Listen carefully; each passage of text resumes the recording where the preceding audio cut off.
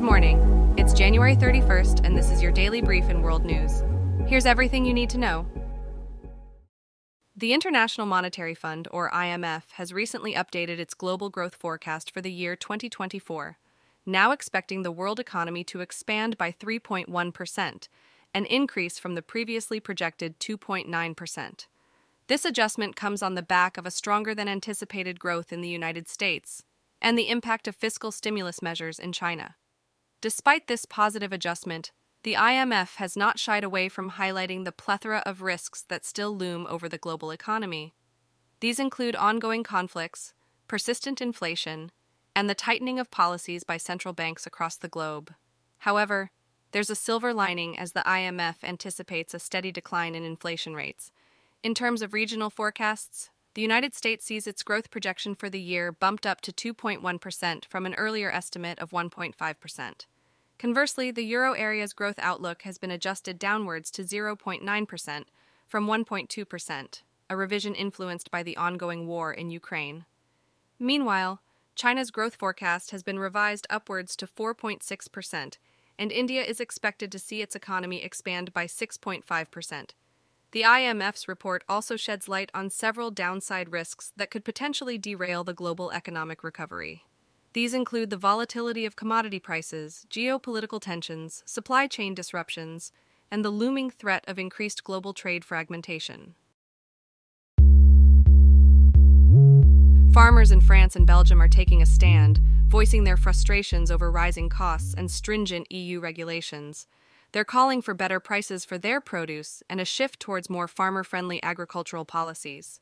The impact of their protests is palpable, with blockades causing significant disruptions on major transportation routes, including access roads to ports and the Rungus market near Paris. At the heart of their grievances are challenges against the EU's common agricultural policy, free trade agreements, environmental policies, and the detrimental effects of cheap food imports on local agriculture. In a covert operation that has drawn international attention, Israeli special forces, blending into the civilian landscape by disguising themselves as medical staff, infiltrated the Ibn Sina hospital in the West Bank city of Jenin.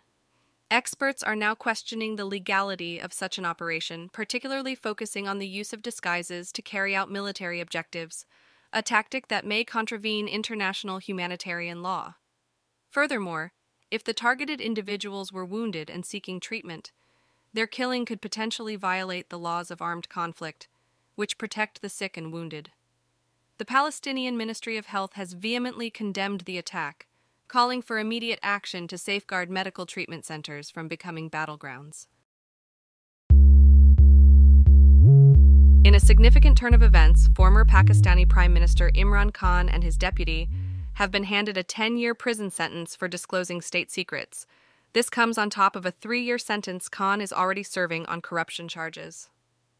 The implications of these sentences are profound, particularly with the upcoming elections.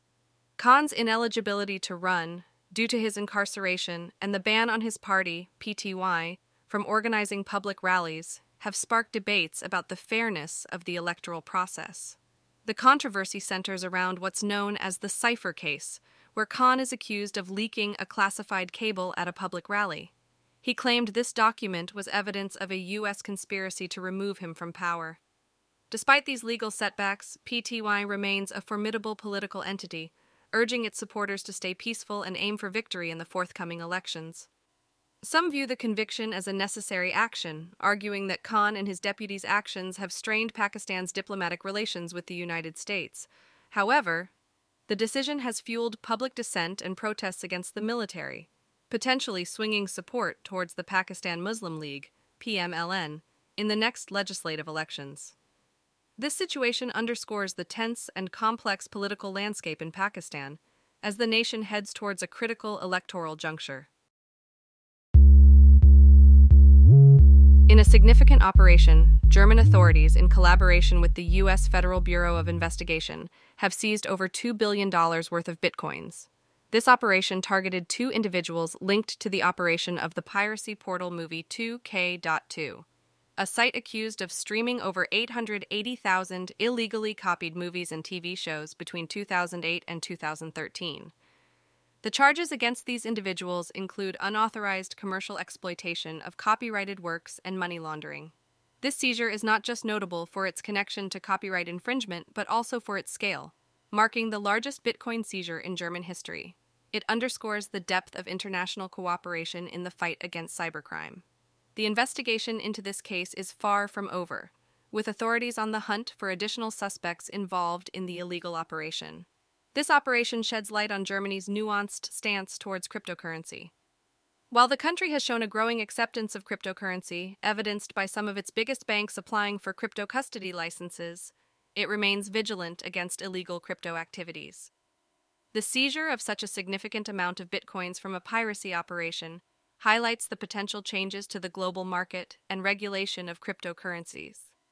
This operation could signal a more aggressive stance towards the misuse of digital currencies and their role in illegal activities. This has been your daily brief in world news. To read more about these stories, follow the links in the episode bio. You can also subscribe to these updates via email at www.brief.news. For more daily podcasts about the topics you love, visit brief.news/podcasts. Tune in tomorrow. We'll be back with everything you need to know.